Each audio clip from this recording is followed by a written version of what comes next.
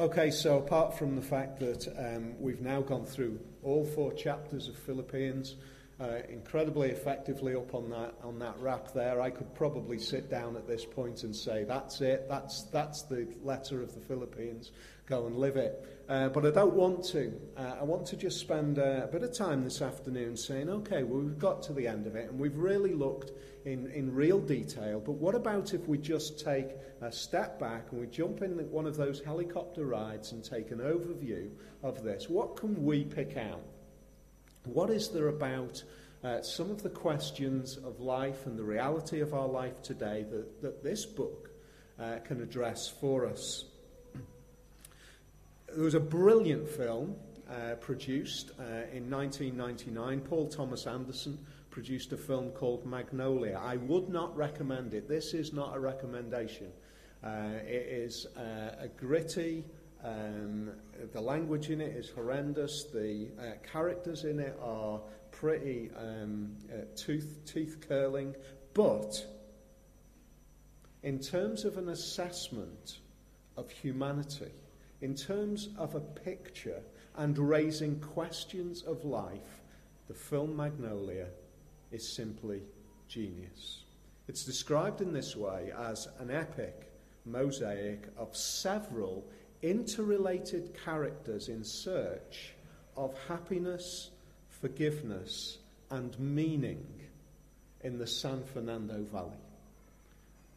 I just look at that and I think, isn't it amazing that filmmakers in this century, well, last century just, are wanting to ask those kind of questions, are wanting to portray to the whole of the world, what is it about happiness, forgiveness, and meaning that is so integral to what it is to being a human being? Right the way through our history, all the way through every culture, every people group, every generation is trying to ask those questions. How can I find happiness? How can I be forgiven? Different characters raising all sorts of questions, what they've done in their lives. One of them is literally on his deathbed. 2 of them, actually, are literally on their deathbeds, recounting to people close to them the realities of what they have been when the person closest to them hasn't even known that that's what they are like. But they have lived their lives thinking, I am not the person that you think I am, and I need to be forgiven. At this point in time, please forgive me. Is it too late? The question is asked when that's portrayed. Is it too late at that point to say, this is what I'm really like, and by the way, please will you forgive me? Forgiveness. Searching desperately for happiness. That's recounting over their lives, what they've been through, what they've done. What's it all about? How can I find happiness and meaning? Why am I here? If it all comes down to this, catching breaths at the very end, fighting for life, if it all comes down to this, what is it all about? It asks some massive questions. Now, one of the things that I would say, and I want to encourage you, if you don't do this, I want to encourage you to realize that the Bible does not shy away from big questions. In fact, I would suggest to you that it up front addresses those big questions. It up front says, what is it that life is all about?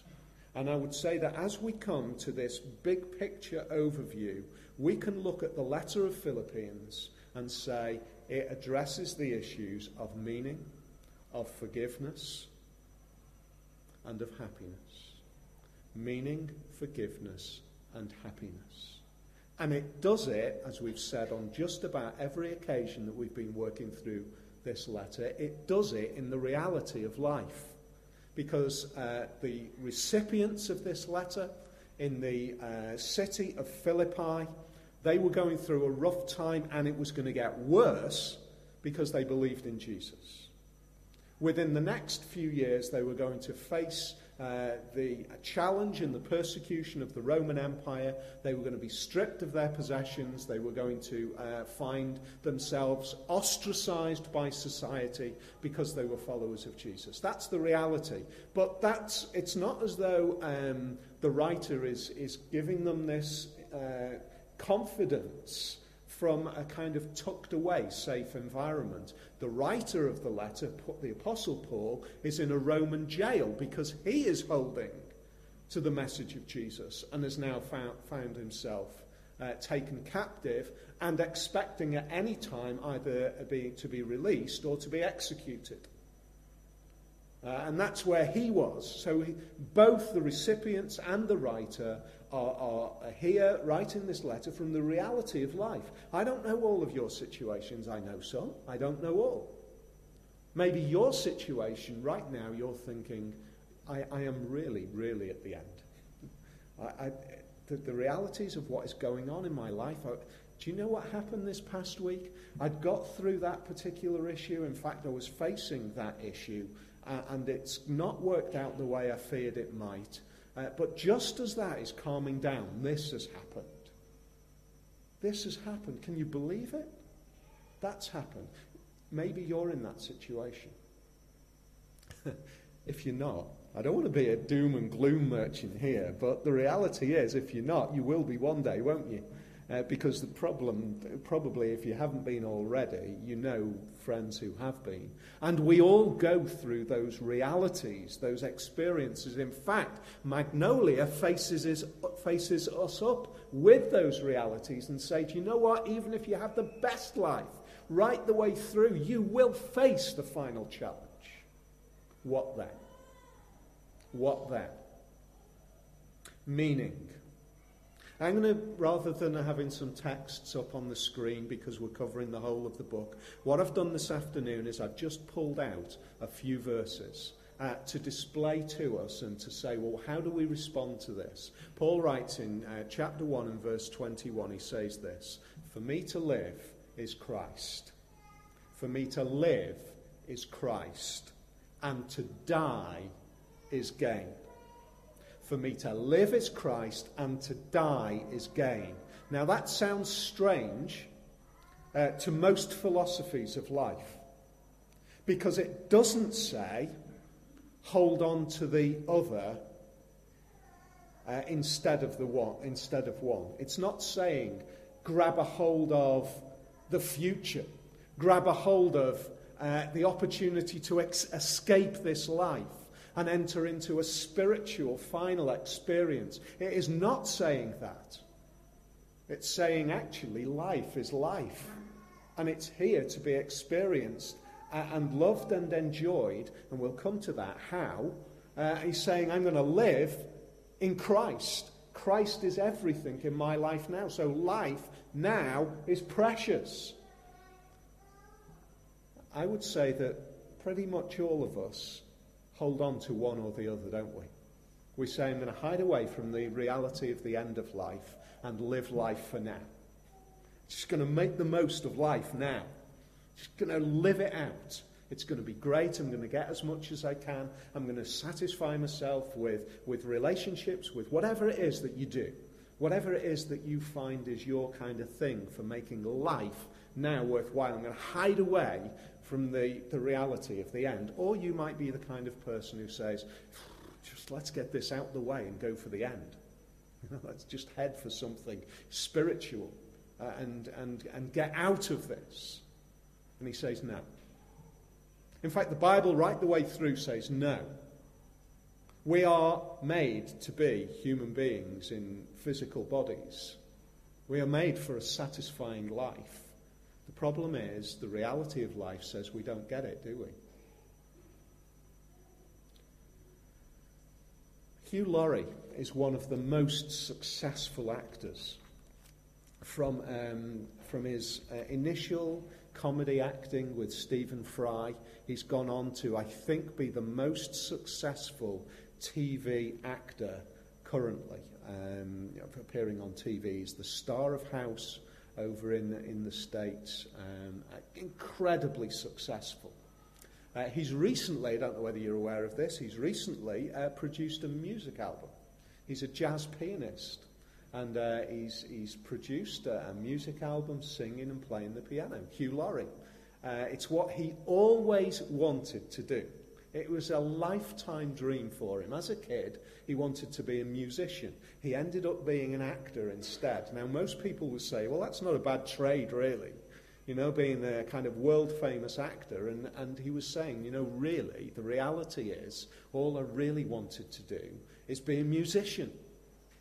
He says this: I don't have a single complete show or movie or anything else that I could look at and say, nailed that one. But endless dissatisfaction is, I suppose, what gets us out of bed in the morning. Endless dissatisfaction.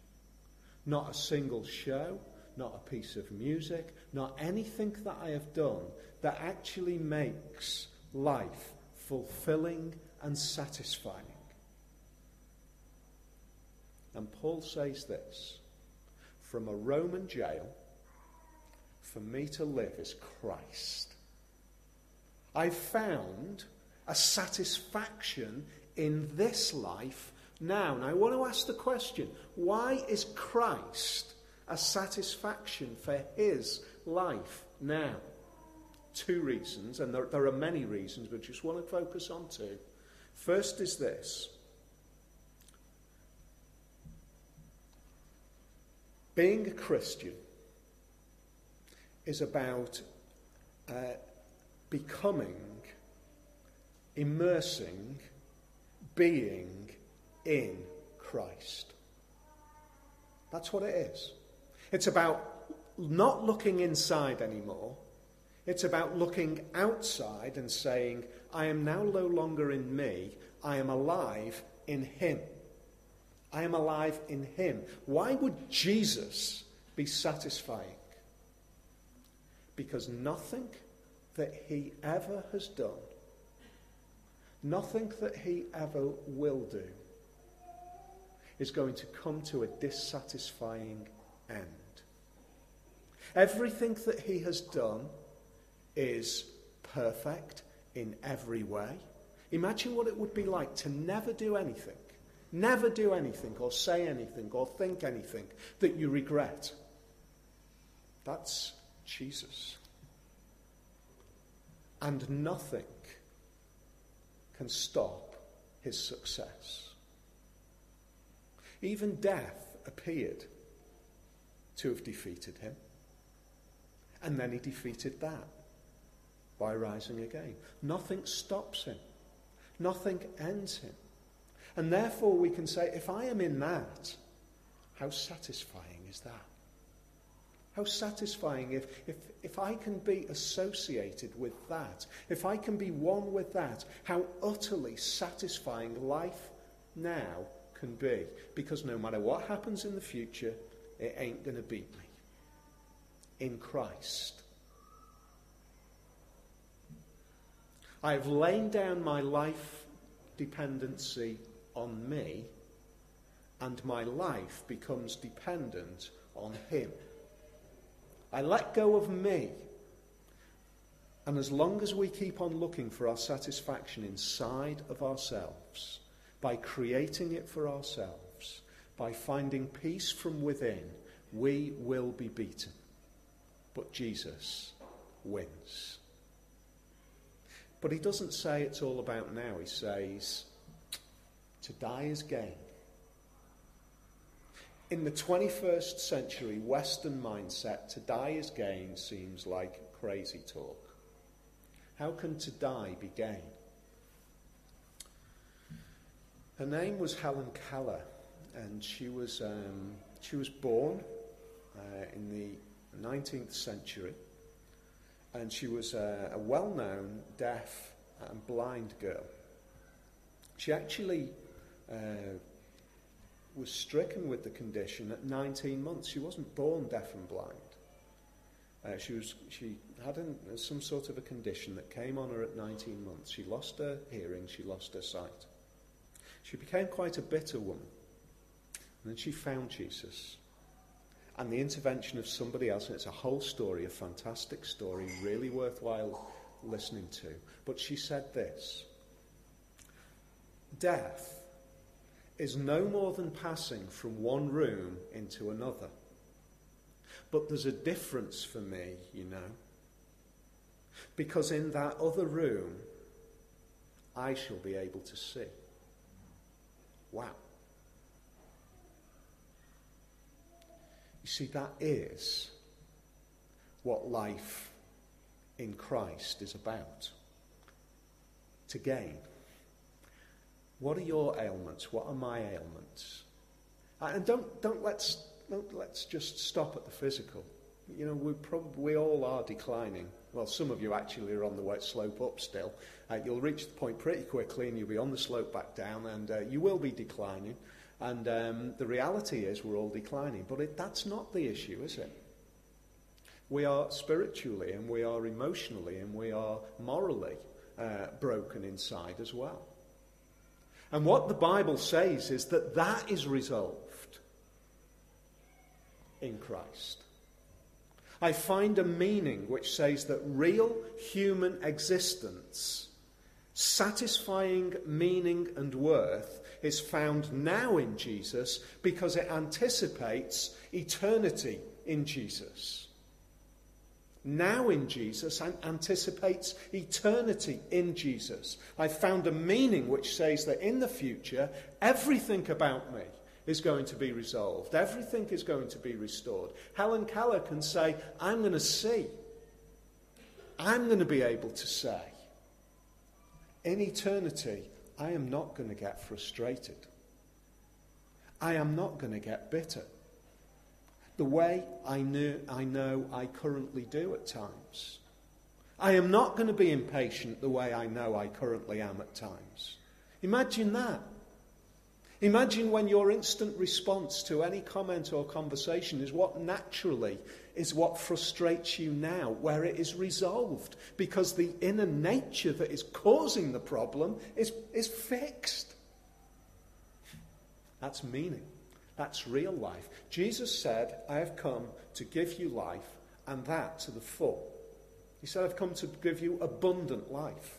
What does that mean? It means that life now can be resolved because it's outside of me, and life in eternity can be hope because it's in Jesus and it is fixed. But that's meaning. Do we live in the light of that kind of meaning? Do we live with that kind of hope? Or are we still, deep down, frustrated because we know that we are still not right? Meaning, forgiveness. One of the things that we read is about the cross. It says this, and being found in human form, he humbled himself by becoming obedient to the point of death, even death on a cross. It's talking about Jesus. Letting go of all of the perfection of heaven, coming into this world and living a life which is on a trajectory to the torture and separation from his Father of the cross. Why? Why would the King of Heaven come into this world with the purpose of an agonizing rejection by both those around him and by the Father who loves him in heaven? Because there is something beyond that is worthwhile. Forgiveness for a people who can become worshippers of him. Was heaven complete before Jesus came into the world? Well, yes. Complete in every way. It didn't need anything more. But God wants something more. God always purposed that part of the beauty of creation is that there's going to be a people who are joyfully relishing him. Joyfully enjoying him. And he's come to make that possible again. The reality is we need to be forgiven to enjoy it. Gabriel Byrne is starring in a brilliant series on TV at the moment called In Treatment. It's a psychiatrist who has various people coming into his clinic, and he talks them through the various situations. One story is about an American pilot who, in an exercise, pressed the fire button, shot a missile, hit a school, killed a load of children. He comes to meet with Gabriel Byrne to talk through the issue. And it seems as though there's resolution. He goes back to the Middle East and he crashes his plane, it would seem, on purpose. Gabriel Byrne is devastated because he thought he'd done as much as he could. He goes to see somebody else to deal with the problem that he now has. And his friend says to him, the problem that this guy had was that he couldn't forgive himself. He couldn't forgive himself. Yeah, dead right. You see, there are things that no matter how hard we try, we cannot forgive ourselves, and they do not have to be as devastating as something like that. There are real issues of life, and if you are honest, you know that there are things in your life, because there are things in my life as well, that I cannot forgive myself. Now here's the great thing about the message of the Bible. Why is it that we feel that we can't forgive ourselves? It's because we need to be forgiven by somebody else. David, who was the king of Israel, king of God's people, he was one who had the blessing of God poured out on him in an incredible way. He's on the roof of his palace one day, he looks out and he sees a beautiful woman.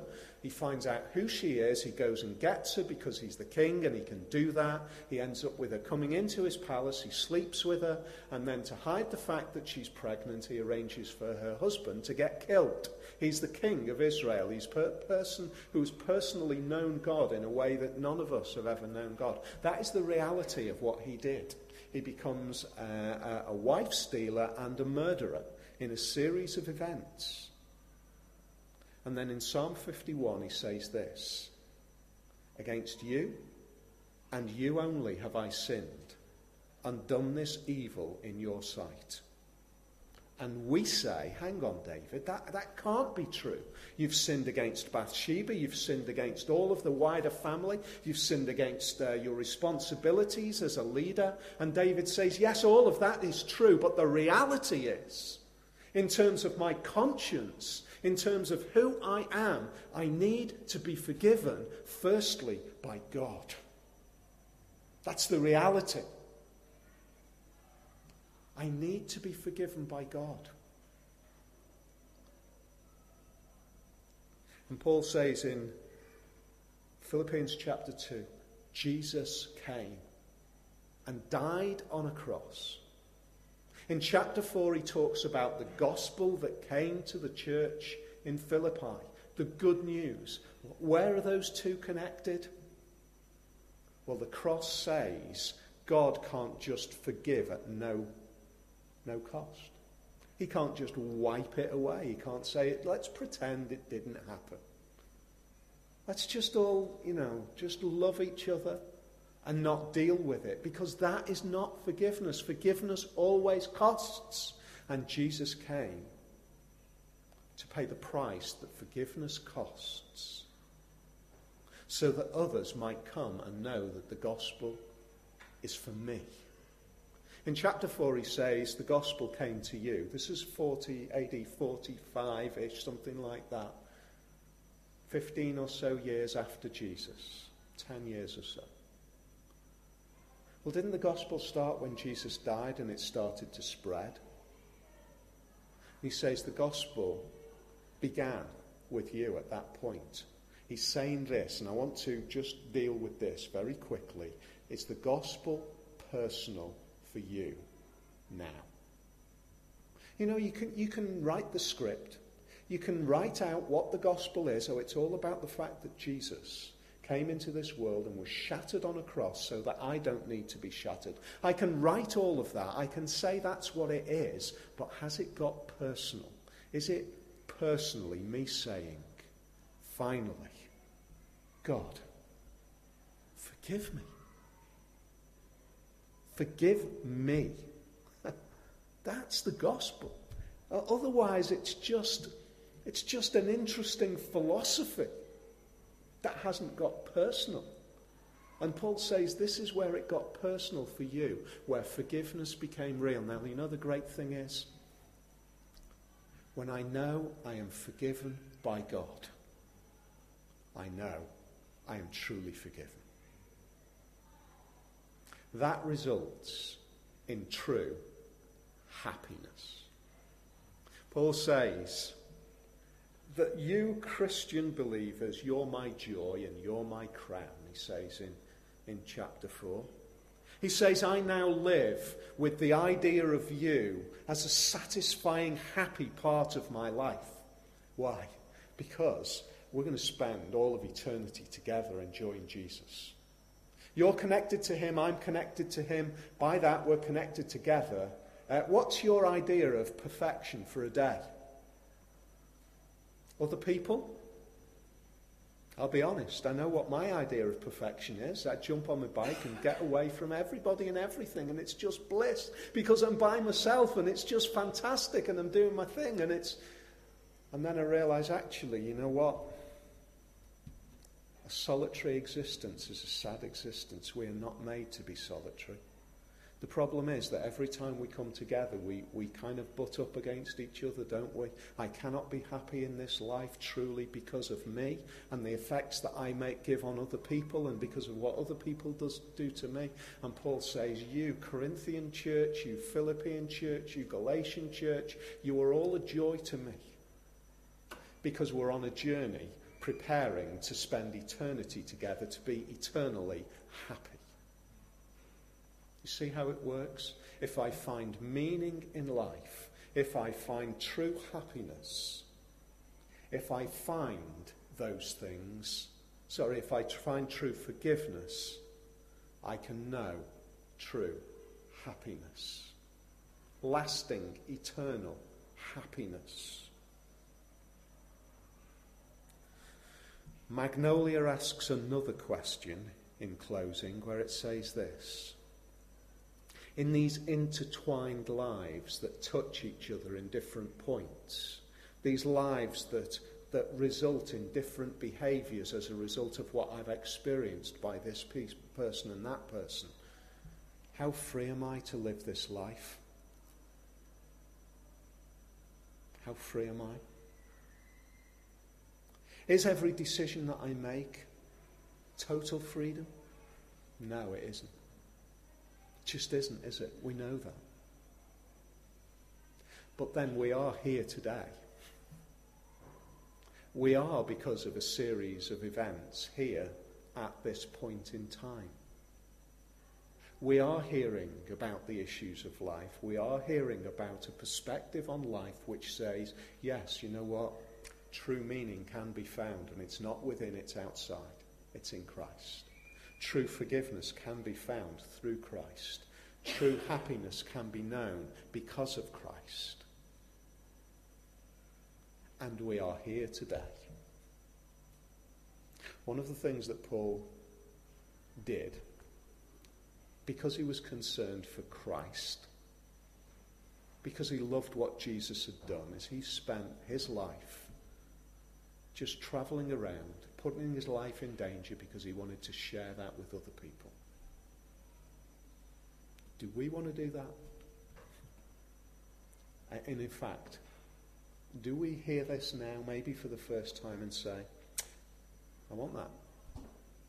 If either of those two things are on your mind, can I encourage you, chat to somebody afterwards, chat to me, or somebody else, and please do consider the claims of the reality of life that we're all asking, but Jesus claims to answer.